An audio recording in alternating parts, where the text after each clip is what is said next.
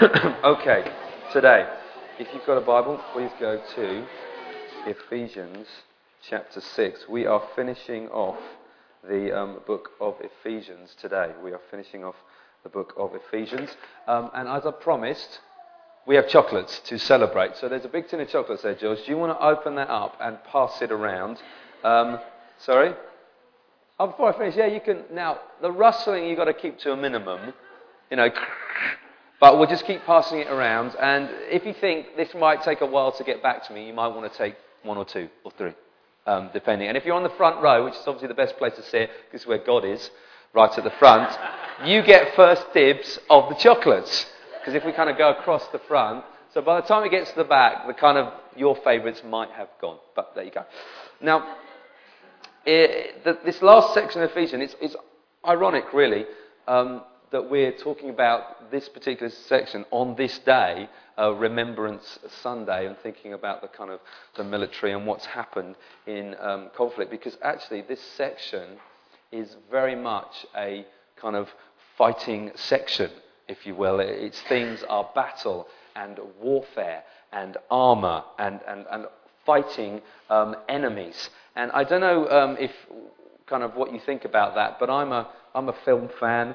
And I like watching films, and some of my favourite films are ones that have these epic battle scenes that contain, hundreds, thousands of extras performing these great battles. One of my favourites is The Lord of the Rings, and if you get to the end of The Lord of the Rings, the final film, there is the Battle of the Pelennor Fields outside Minas Tirith, and there are the armies of Man against the armies of Mordor, and there is this incredible scenes where they are fighting, and there are thousands upon thousands of troops clashing in battle with swords and shields and spears and men on horseback and all sorts of fabulous beasts added into it as well. In a kind of more historical take, have you ever seen the film Gladiator? It begins with this campaign by the Roman legions against the Germanic hordes. It's kind of in what we now call modern Germany, the tribes, and there is a battle that begins that where the Roman legions are facing on these kind of, these sort of look kind of berserk tribesmen with their bare chests and war paint and axes, and there is a huge battle there. And as I did ancient history A-level, and so I studied some of this stuff from a historical perspective and looked at it.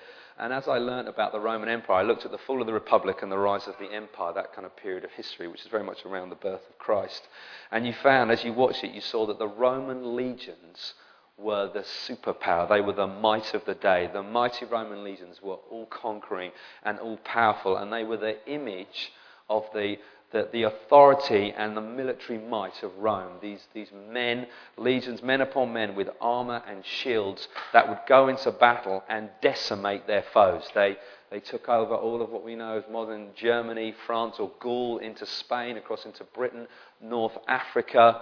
They conquered it with these legions and these great generals who led them, like Julius Caesar and Pompey the Great. They would just fight these battles, and this image of Roman soldiers as this mighty fighting force is what's influencing this last section of the book of Ephesians. It's the climax of the letter. Paul has specifically addressed, we've seen over the last 3 times, different family relationships coming out of this call to be filled with the Spirit. So be filled with the Spirit, and it results in thanksgiving and singing psalms, and there's this idea of submission. And he looked at wives and husbands, and he looked at parents and children, and last week he looked at slaves and masters. And then he's coming on to this sort of last section, and he even begins it with the word finally. And this whole section is rife with imagery drawn from the Old Testament. And the image from the Old Testament it's pulling out is of God as a warrior. Particularly the book of Isaiah has many images as God as a mighty conquering warrior, a powerful warrior. And I don't know when you think about God and you think about Jesus as God represented to us, how you think about him, what kind of images come to mind. Jesus who was tender, who healed, who cared, who had compassion, who welcomed the children, who was humble and a servant and died this humiliating death on the cross, and all these kind of images, which are all very important, but at the same time, the Bible paints images of the Lord, of Jesus himself, as a mighty warrior, the risen king, all-conquering, all-powerful, who will destroy his foes, who will destroy his enemies, who nothing can stand against him. In Revelation, we see him riding on a white horse, charging out, and his foes are just being massacred before him, decimated. There is a sword coming out of his mouth to cut them down and destroy them. And Isaiah contains some of that imagery as well.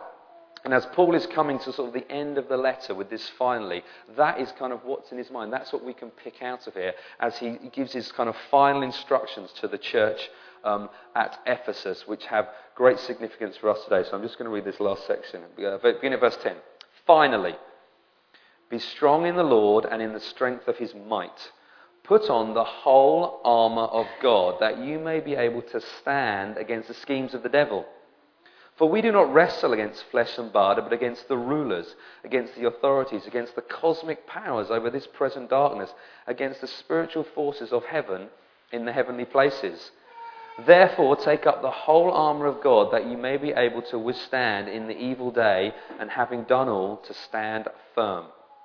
Stand therefore, having fastened on the belt of truth, and have put on the breastplate of righteousness, and as shoes for your feet, having put on the readiness given by the gospel of peace. In all circumstances, take up the shield of faith, with which you can extinguish all the flaming darts of the evil one, and take the helmet of salvation and the sword of the Spirit, which is the word of God, praying at all times in the Spirit with all prayer and supplication. To the end, keep alert with all perseverance, making supplication for all the saints. And also for me, that my words may be given to me in opening my mouth boldly to proclaim the mystery of the gospel, for which I am an ambassador in chains, that I may declare it boldly as I ought to speak. Okay, 3 things we're going to look at today, the structure of the passage. The first one, be strong. The second one, stand firm. And the last one, watch and pray. The first one, be strong, those first couple of verses.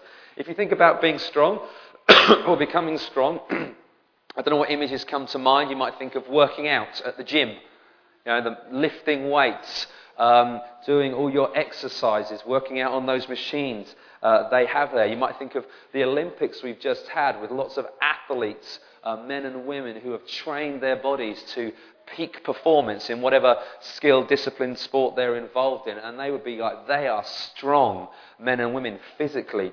And Paul is saying to the church, be strong. But it's different. He says, be strong in the Lord. That's different. You might think, I'm not physically strong. I'm not necessarily physically in the mode able. I've got the gammy knee, the kind of the bad back. So if you ask me to do something physical, it might be difficult for me. I might not have the stamina to keep going in this situation. But Paul is saying, be strong, but be strong in the Lord. Be strong. The kind of the translation was be strong of the Lord. It's not in yourself that you've got to be strong. It's in someone else. There is an external source of strength that is coming to you, and that external source is Jesus. And this is something that comes out of the Old Testament. We have in Joshua, where the Lord turned up to Joshua just before he's about to lead the people into the promised land. And he said to Joshua several times in Joshua chapter 1, be strong and courageous. That was his command to Joshua. David, in 1 Samuel 30, it says, David found strength in God. And David, we know, and Joshua were both warriors. They were both fighters. They were men of action, men of war. But actually they found their strength, and they were commanded to have strength in God. And that mighty power it talks about is a dynamic strength on behalf of God, something that is working in power. It says in Ephesians, this same power that raised Christ from the dead, it's that power that is at work in us. It's the same reason, the same thing that raised Christ to life. He was dead body. Imagine the power that it takes to bring someone back to life. That is what is at work in you. And we are to be strong in the Lord. Well, what does that look like, being strong in the Lord? Men and women who are strong in the Lord are men and women who are full of the Holy Spirit, full of the Word of God, and constant and vigilant in prayer. That's what strong men and women in the Lord look like. They're the kind of 3 elements. They are all working in their life, because if they are If they are in the Word of God, they are full of the Spirit, they are in prayer, they are living out what God has told them to do. They are putting sin to death. They are repenting of it. They are boldly speaking the Word to one another. They are serving those around them. They are proclaiming Jesus. They are living the life that Jesus would have us live. And he says, be strong in the Lord. Now, why do you need to be strong in the Lord? And the bottom line is, because you're in a fight. You're in a battle. No, you're actually in a war. There is a war going on and you're involved in it. And the fact that you've been brought into God's kingdom means you're on that side and you are to fight in this battle. I don't know how you view life. What's your kind of, how do you view, your day to day? I go to work, I have a family, I've got, hobbies I do, I've got, people I see. The Bible says very clearly, life is war. You're in a battle, you're in a fight. And texts like this bring it home to us very, very powerfully. And he says, you're in a battle, so you've got to put on armour. For them, that was what soldiers wore. They wore armour. And he says, so if you're in a battle, you're in a fight, you've got to put on the armour to be in the fight. And the armour he's talking about is kind of defensive armour to protect a soldier, but it's also offensive armour to attack and fight the enemy. Shields and swords, they can take the fight to the enemy. And this is how we are to be as Christians. We are to have the armour of God so we can take it into the fight because we're in a battle. And that's the reality that we've got to live in. We are in a war. We might not think it because our country is what we describe as at peace. We have soldiers out in various parts of the world who are trying to keep the peace but in a more active conflict situation. But we here in this country, it's peaceful, generally speaking. We don't see soldiers on the street. We don't fear air raids or things like that. We are at peace. But actually, from a Christian point of view, we are at war all the time, constantly. And the verse says we actually have a spiritual enemy. So you've got to be strong in the Lord. And the reason we have to be strong in the Lord because our enemy is a spiritual enemy. It's not a physical enemy. It's a spiritual enemy. It says you stand against the schemes of the devil. For we do not wrestle against flesh and blood. It's not people, but against rulers, against authorities, against cosmic powers over this present darkness, against the spiritual forces of evil in heavenly places. So, are you aware you have an enemy? Are you aware you have an enemy who hates you? Are you aware you have an enemy who hates you and wants to kill you? Wants to destroy you, destroy your faith, destroy your body, destroy everything about you because they are set against you and they hate you. And this enemy is, the devil and his forces, which explains why Christians need the armour. Because you've got someone who's out to attack you. You wouldn't have any soldier back then, in those times, in biblical times, the Roman soldiers, or even now, in our modern warfare, who would go into battle without their equipment. You imagine a general saying, right, troops, we're going to do this, we're going on this peacekeeping mission, or we're going to go and protect these people, or do this, but I want you to leave your helmets behind, I want you to leave your guns behind, I want you to leave all your equipment that protects you, all your everything, I want you to leave behind and just go. You can wear your pants, and that's it. You can imagine the soldiers saying, no way, we need to take our equipment with me because we're going into an active combat situation. And it's the same for us. We need to make sure we have the armour to go and fight. Now, our enemy is the devil and his forces. And we've seen in chapter 4 that this enemy is seeking for an opportunity to attack you. He's seeking for a foothold to get into your life. And in chapter 4, Paul talks about putting off this old man, the way we used to live, with all its desires and sinful attitudes. And he says, put on the new man that you've been made in the image of Christ. Put this new attitude on. He says, because the devil wants an opportunity to get in and attack you. But if you put off the old way and put on the new way, it will protect you. And so that's what we've been called to do. That's what we've been asked to do. And we are in this ultimate battle against the enemy, against spiritual forces that we can't see, but they are there and they are arrayed against us. Now, it's worth saying that often this battle has a human face. We're not actually fighting against flesh and blood, it makes clear, but actually things with human faces can have demonic influence behind them. The devil desires to take good things, God things, and corrupt them and make them evil and make them destroy us. He'll take things like sex and money and work and family, all which are godly things, good things that he's given to us to enjoy, and he will corrupt them and use them to destroy you. He'll make sex a god that controls your life and worship you, that you worship in all sorts of ways, in promiscuity, in pornography, in everything, and he will use it to attack you. The same with money. It even says, isn't it, it's the root of all kinds of evil. Money is good. We need money. We need to earn money. We use it. We can use it to honour the kingdom, to advance gospel work. But actually, money can become a god that we worship, and it drives us. And it becomes our desire. And that's exactly what the enemy wants to do. The same with work and family. They can become God things that kind of stand over our life. And we will sacrifice anything to achieve them or keep them. And this battle is an up-close and personal battle. It says you wrestle. You cannot wrestle with anyone without getting hold of them. Or them getting hold of you. You might think, I don't want to wrestle with them. Well, tough, they've grabbed you. What are you going to do? Someone's got you in the chokehold. Someone's grabbed your leg. Are you going to kick it away? They've got hold of your arm. They've got you around the waist. You are wrestling. And that picture is the picture of hand-to-hand combat, nice and close. When forces met, there will be this crash as they hit each other. And there'll be swords and shields flying. And then the men would literally be grappling with each other, trying to incapacitate, kill, put down their enemy before the enemy did it to them. And that's the battle you're in. The enemy is right there in front of you, in your face, everywhere you go. And he's trying to take you down, trying to incapacitate you, wrestle you, put a chokehold on you, get you to tap out. I've had enough of this Christian life. I want to walk away. I want to give in to sin. And that's what he's after. He's right in your face. But we're not meant to be scared or intimidated by that because we know the victory's been won. We've already seen that in Ephesians. Very, very clearly. The battle has been won. Jesus has conquered.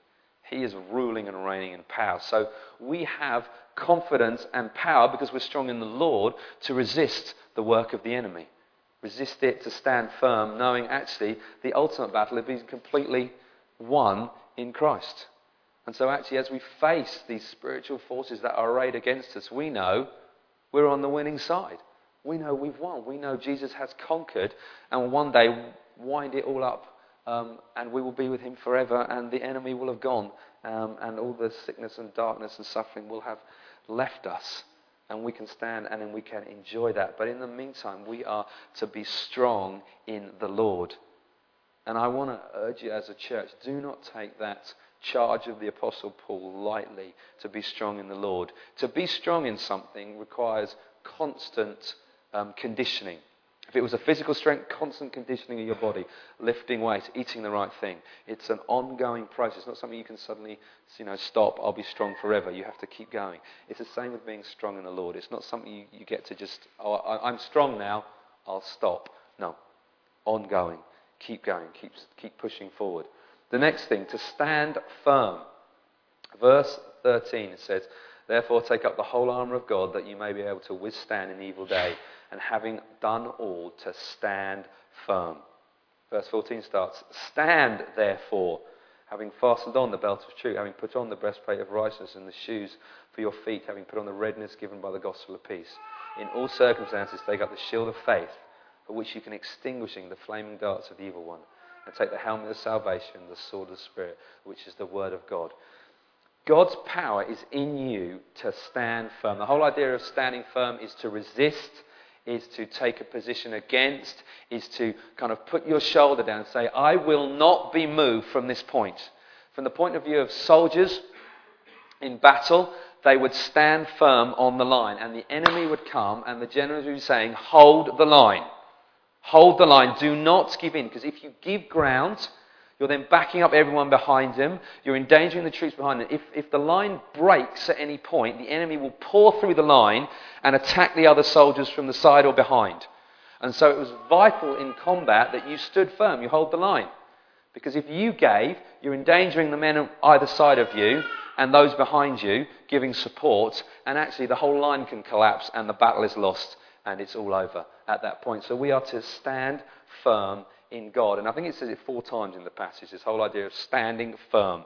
And it says stand firm in this kind of present evil age. And that would just be the age in which we live. This age which we currently live now, until Jesus returns. We know Jesus won the victory, but we're living in this. The kingdom has come, but it has not yet fully come. And we have to stand while we're here. So it's an ongoing thing. It's not something you just do once. It's something we have to continually do. But we've been given armour to help us with that. And he proceeds to list it out. The first one he talks about is the belt of truth, which was kind of this almost like an apron that the soldiers would wear underneath their armour to cover them. And there was something that you had to fasten to hold it tight. And the idea was that it didn't flap around. And so you have to have it held on tight, which says to us that there's going to be activity. If you fasten things down, make sure everything's lashed down and clothed up, it means you're going to be moving quickly. You can't have stuff flapping around that gets caught, catches you up, takes your eye off your enemy. So it has to be fastened down. And this alludes back to Isaiah 11, verse 4 and 5, where it talks about truth. Get on truth like an undergarment. It's something that you put on underneath you, the truth of God. And the truth for the believer is the truth that we've been looking at throughout the whole book of Ephesians. We've got 5 chapters of it, 5.5 chapters of it up till this point, where Paul has just outlined, this is the truth, this is the truth.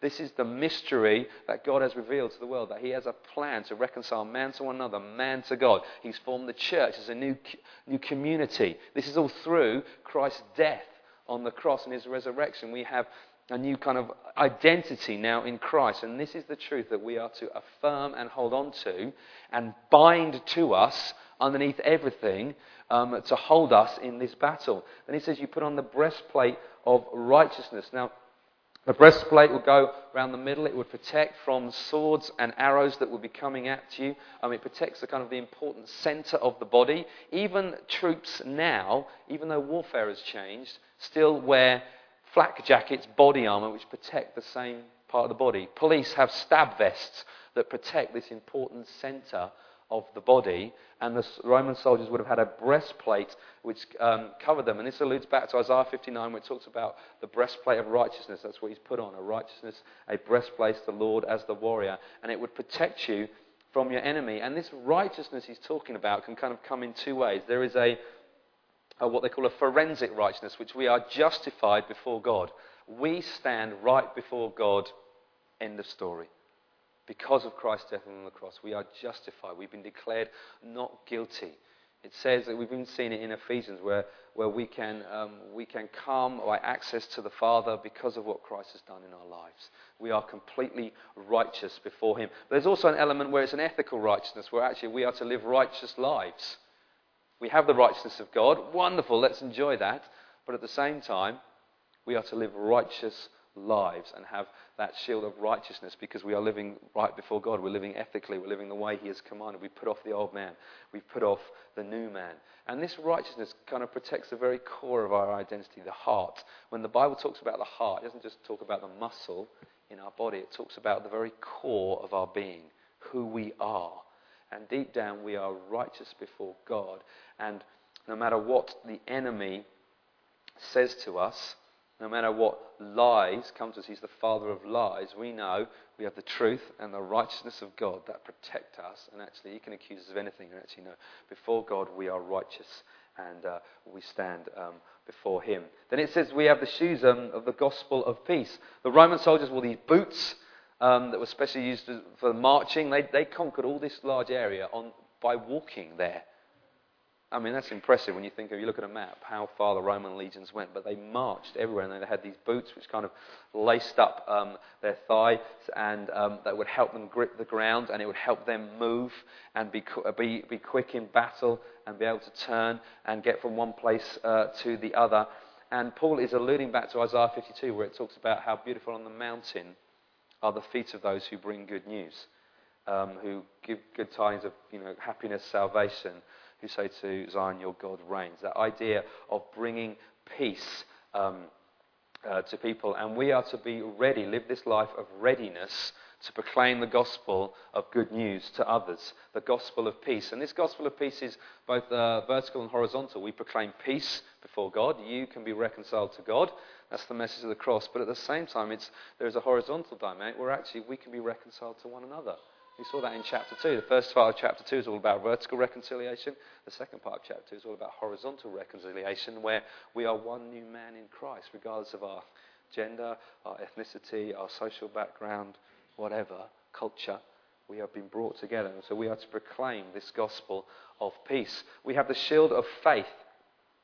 The Roman soldiers carried these huge shields. You've seen the pictures. Big thing. Body shields. Covered their whole bodies, and they stood in protection. They weren't these little, wussy buckler things. They were big tower shields that would stand. And when they lined up, you had all of them lined together. It created a wall against the enemy. And we have this shield of faith. And if you kind of read the commentaries going through the translation, it's the shield is faith. And actually, faith is our shield. That is what it is. And this whole idea of being a shield is something from the Old Testament that we see where God shields his people. And Paul's bringing that allusion. He's saying because of your faith in God, that acts as a shield against the enemy. We have this faith that God will protect us. God will look after us. Faith is a gift from God, but we're also told to exercise it. One piece says we are to exercise that faith. So we have this faith, and it says it can extinguish the darts of the enemy. Roman shields, I read, were actually all kind of soaked in water before battle. So they were wet. So when the enemy put the flaming arrows over, they'd hit a wet shield. And it would extinguish their attack. And it says we can extinguish the darts of the enemy. In the same idea, our faith, when the enemy comes to attack, our faith in God can extinguish that and say, actually, no, we will not accept that lie. We will not accept what you're saying. And the enemy will try to undermine your faith in every way he can. He will use a bit of bitterness and unforgiveness. He will use disappointment in God. He will use anger. All these things he will get to try and undermine your faith and get you to doubt God and doubt God's word. Does God really love me? Will God sort this situation out? Is God really here with me? The things that I've had done to me, will God one day actually deal with them? Or do I have to try and sort that out now? He'll try and undermine God's word. What did the serpent say to Adam and Eve in the garden? Did God say? He immediately went to undermine God's word, undermine their faith. God was very clear. You can eat what you want, just not that one. And the serpent came and said, did God say? Undermine his word. Undermine it, which is what the devil's trying to do. Undermine your faith in God. And so we are to stand firm, be strong in the Lord, helps protect us with this shield of faith, our faith in God. We have the helmet of salvation. The helmet that they wore, it just covered their head, covered the back of their head down here, but it also covered the cheek bits on the side. So their eyes were free to see, but their head was fully covered. And Isaiah 59 talks about the helmet of salvation on the Lord who is the warrior. And the literal translation we've got here is almost the helmet is the salvation. So our salvation is kind of what protects us, that we are saved by God, and we have been, Ephesians makes very clear what has happened when we become saved. We've been raised up and seated with Christ, it says. It says that we have been saved by grace. We are seated in heavenly places. We are now alive when we once were dead. And we have this salvation which has been given to us. We've been rescued, it says, from this old kingdom, the bondage that was on us, and we've been brought into a new kingdom of light in Jesus. This is what's happened, and we can take confidence in the battle we're in because we have the helmet of salvation. We are saved as a people. Nothing that can come against you can take that. Because you've been saved by God. You've been seated in these heavenly places. He will come. He will protect you. So you might find yourself in a situation where, I'm feeling overwhelmed in every way. I feel like I'm surrounded by the enemy, fighting alone. And God can say, well, you have the helmet of salvation. You are saved. You have been raised up. You are alive in Christ. You can resist the enemy. You can stand firm in him. And then the last one there is the offensive weapon, the sword of the Spirit. Roman soldiers had a short-handled sword, not one of these big long ones, short-handled sword which they wore in their belts, and it was short because it was designed for close quarter fighting. You'd get in with the enemy, and there'd be kind of the pushing and shoving. You've got a short stabbing sword to just thrust into the enemy in the stomach, then onto the next one. And it was ideally suited for close quarter fighting. And when your enemy is trying to wrestle you and grab hold of you, that's what you need. You don't need the great big long thing. You need something short, stab them in the ribs, and they go down. They're dead. And so we have the sword of the Spirit, which is the word of God, which we are to declare. We are to speak out. The image of that in the Bible, we see it in Revelation, we see it also in Isaiah 11, of this sword coming out of the mouth of God to destroy his enemies and cut them down. A sword, however you spin it, is an offensive, deadly weapon. I know they look cool, but they're only designed for one thing, to stab or chop you. You know, you don't play with swords, because the only thing you can do with them is cut something down. And either yourself or or someone else. But that's what they're there for. They are deadly weapons. And we are to have the word of God in us and proclaim it out of us as truth to destroy the enemy. That's how we attack the enemy. We proclaim truth. And I don't know, it's good to read the word of God. Don't hear what I'm not saying. It's good to read the word of God and get it in us. But I think the word of God gains its power in one way is when we actually speak it out. You actually speak it out. I don't know if you're in the habit of actually speaking out the truth out loud. There's something about the power of actually it coming out of your mouth. I know when Melanie did those couple of sermons on kind of our identity, and she gave those list of things that we were in Christ, I found it interesting. I sat and read it and thought, that's great. But when I stood up and I said it out loud, I am a child of God. You know, I am holy and righteous. All these things. I am a saint, the Bible said.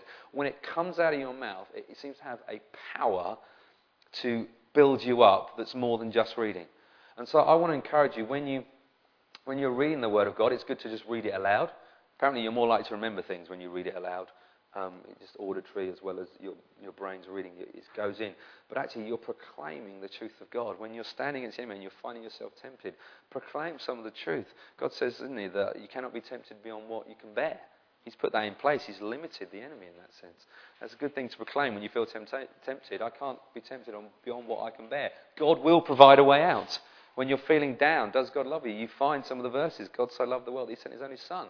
That whoever believes in him shall not perish, but have eternal life. That's me. He who confesses his mouth that Jesus is Lord and believes in his heart God raised from the dead will be saved. That's me. You can do these things. You can build yourself up. So stand firm in the Lord. And the kind of challenge for you there is, are there areas in your life where you know you need to stand firm? Are there areas in your life where you know that there's a kind of, you're compromising, you're giving ground to the enemy, and he's got a foothold in your life, and you know you need to deal with it? You need to push back and retake that ground, to stand firm in what's coming. Are there things that you need to do? Is there something you need to repent of? Are there things that actually I need to take that to God, repent of that? Are there things where it's beginning, you think, no, I'm going to stop that now before it goes any further? Stand firm in the Lord. Last one, watch and pray. Praying at all times in the Spirit with all prayers and supplication. To that end, keeping alert with all perseverance, making supplication for all the saints, and also for me, that's Paul, that words may be given to me in the opening of my mouth, boldly to proclaim the mystery of the gospel, for which I'm an ambassador in chains, that I might declare it boldly as I ought to speak. Prayer, in this section, bear in mind we're talking about fighting, war, battle, armour, weapons. As a guy, all this stuff appeals to me. This excites me. I'm like, yes, I love this. Give me it and I'll go and whack it, is my kind of response. And Paul ends by saying, pray.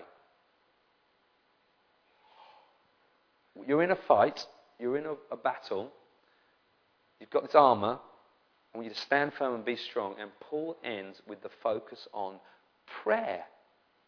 That's what he says he wants you to do. He talks more about prayer than anything else in this section. Prayer is the kind of the climax, the focus. You need to be a praying people. It's given more prominence in this context of spiritual warfare than anything else.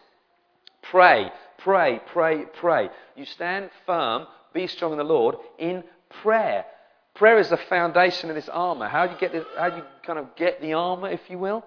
It's prayer. Prayer will bring it to light in your heart and your mind. It will get those things going. You are to pray as much as you can. Paul has already actually prayed twice in this letter, chapter 1 and chapter 3. We looked at those two prayers. And he uses the word all, I think it's 4 times. All times, he says, praying in the Spirit. All perseverance, all the same. It's this idea of living a lifestyle of prayer. Why do you have to live a lifestyle of prayer? Because you're in a constant battle. It doesn't end. There isn't time out. Sorry, tea break. Need to go, refill. The enemy's not going to give you that. He's constantly coming at you. And so you two are to pray. Because our struggle is never ending. And we're to pray in the Spirit. We've already seen in Ephesians that we have access to the Father by the Spirit, which is Ephesians chapter 2. The Spirit dwells in us, also Ephesians chapter 2. We've been told to be filled with the Spirit continually, Ephesians chapter 5. And so we are to bring our prayers out of that, knowing we have access to the Father. The Holy Spirit lives in us, and we are to constantly live a lifestyle of being filled. Out of that, we are to pray in all kinds of ways at all times. We are to make intercession, stand on behalf of others, make requests, that's supplication, make requests of God for ourselves, for others, what's going on. We are to be alert in prayer, and we're to persevere. Alert would be that our mind is focused on it. We don't get lost in complacency and just, bumbling along with the next thing, or let busyness and life crowd in on you, or give in to kind of fatigue because it's hard. We're to be alert and keep going. And one of our dangers in this Western culture we live in is that it's nice and easy and peaceful. No one's killing us because we're Christians. We can get pretty much what we want when we want in terms of just, stuff and life. We can get work, generally speaking. Plenty of work around, and we can buy the stuff at the shops, or we get it delivered on the internet. We can come to church or not come to church. No one comes crashing in and arrests us because we're meeting here. We can live this easy life. But Paul is saying, do not get complacent. Do not get in. Do not just get into the going through the motions. Don't get so caught up in the trivialities of life and actually forget that we're in a battle and you've got to fight. And we are to fight in prayer. He chooses to focus on here. There are other elements, but he chooses to focus on prayer and this kind of all-encompassing nature, hence the word using all the time, all-encompassing, constant nature. And for us, as a church, we build this into the kind of regular life of the church in our life groups, which meet midweek. We have a format which we run out in those groups. We gather, we eat together every week. That helps us kind of get to know each other, build relationships. It's very important in a church. We then talk to each other, we chat. We want to make sure we're having meaningful conversation, finding out where each other is in life. And then we end always with prayer. We pray. We eat, we chat, we pray. And that pray is something that we built in to our small group. So it's happening every week in the life of the church. Every week we're praying. Every week you can go to group and say, can I get prayer for this? Or I want to pray for you about this. I want to pray about things that are going on in the church, things going on in my life, things that are going on in the nation, whatever it is. But you can pray every week. There's an opportunity there to receive prayer and give prayer in our life as a church. And Paul then finally ends with a prayer request. Now, I don't know what your most common prayer request is. If I said to you, can I pray for you, what would you like? Anything. I don't know if you've ever been asked that or if you ever think about that. If someone asked me, I'd like prayer on this. What is your most common one? What would rise to the top of your list? Paul's request is fascinating. We set the scene. He's in chains in prison. I believe he's in Rome at this point. If church history is correct, Paul was beheaded in Rome. He appealed to Rome. We saw that in the book of Acts, and then it ends. And we have to rely on church history to tell us what happened with the story. He was killed, executed in Rome. So he's in prison, facing a death sentence. If I was Paul and I was writing to a big, strong church in Ephesus and said, would you pray for me? I would say, I want to get out of here. It's horrible being in chains in a prison. Pray for my appeal, solicitor, pray for the process, pray for favour from the emperor, whoever's in charge, the judge, so I can get out of here. It's horrible. Paul says, pray that the words may be given to me in opening my mouth boldly to proclaim the mystery of the gospel. And he says at the end, I declare it boldly as I ought to speak. Paul's final prayer request of this letter, from which he's just laid out all these incredible truths, is to pray for me that I may proclaim the message boldly.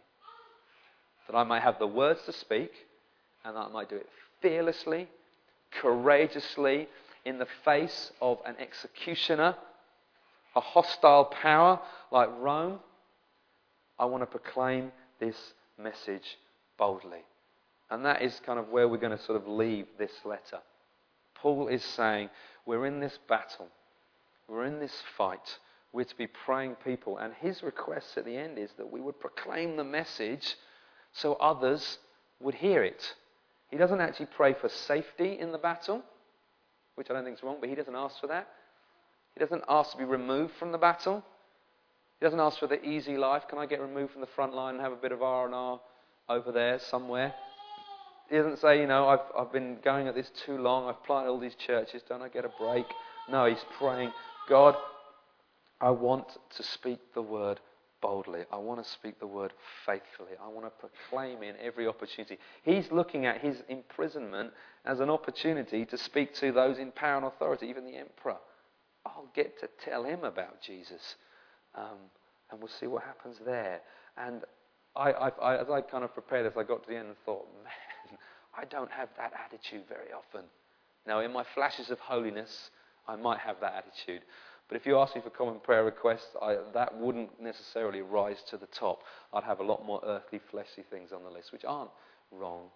My family, we've been ill recently. We've had some other hassles with our house, and it's not wrong to kind of ask God to intervene. But it's actually, let's lift our eyes from the humdrum and, a lot of seemingly insignificance of this world to the cosmic perspective that Paul has outlined here. We're in a battle.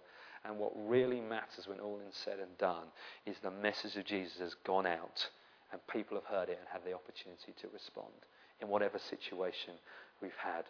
And so, as we end this time, what I want to do is kind of just give you guys a little bit of a commission, particularly for the life groups this week that they're meeting. What I want you to do in your life groups this week is I want you to gather as we normally do to eat, to talk, catch up, find out how we're all doing, and then to pray. To pray for one another, pray for the church, and pray in line of what Paul has asked us to pray for here. To be people who are alert to the tactics of the enemy. Alert for what he's trying to do in your life, how he's trying to trip you up. Where are your blind spots? Where are your weaknesses? Be alert that actually he's just trying to kill you and destroy you, neutralize you as a Christian. Possibly turn you against it so that you you're lost in bitterness and you can turn others away. Keep strong in Jesus. He talks about perseverance. If you've ever done a strenuous activity, the desire to give up is so strong because you're just tired. And you've got to keep going. Keep going. So I want to pray that we have strength in Jesus. And lastly, the opportunity and boldness to proclaim the message of Jesus. That we would be people in whatever situation we find ourselves in to proclaim that message fearlessly in our homes, in our workplace, to our neighbours. Pray for opportunity. Then when the opportunity comes, I like to pray for opportunities. And usually when the opportunity comes, I think, look, there's an opportunity. And then I bottle it. I think, God, thank you for the opportunity. And you think, but I blew it. Okay, then I need to up my prayer and say opportunity and courage. So when I see it, I can then do it. And then I'm kind of got on to stage 2. So I'd love us to pray for that. I think life group is here. Andrew Becker, can you come here, please? I've got the sheet for you. Ben and Charlotte, you're there. For you, just by way of a reminder. And you guys, can you take your one for your group? Thank you. This week, that's just something for your group, just to remind you. I'd love you guys to pray for that. I'm going to end now, and we're going to hand over to Matt and George, who are going to lead us in our worship, and then we'll get the kids back in. But I'm just going to sort of pray to bring that together. So you just want to bow your heads. Lord Jesus, we want to thank you for the book of Ephesians. We thank you that the Apostle Paul who wrote it, Lord, inspired by your Holy Spirit, we thank you that it's in our Bible. Lord, we thank you for this time we spent going through it, Lord, and all we've learned. God, and as we kind of finish it now, so to speak, Lord, and we're moving on to something else, Lord God, would you not let us forget its message? Lord, that the truth that we learn, God, would you put that in our hearts, Lord Jesus? Would you teach us what it means to be in a battle constantly, what it means to take on that armour, to remember your truth, your righteousness, to be ready to proclaim the gospel, to have faith, to know we're saved, to know your word, that we can speak it out boldly, Lord God. And I ask, God, you make us a praying people, Lord God, that it's not just we pray when we meet together, but we pray on our own. We pray in our cars, we pray in our homes, we pray at our desks, we pray on the run. Lord, when we're moving from one place to the other, we pray in the solitude when we have those moments. We pray in crowds because we see the need. Lord Jesus, would you come? Would you fill us with your Spirit? Lord Jesus, would you make us a praying church, Jesus? And God's people said, Amen. Fantastic. Thank you.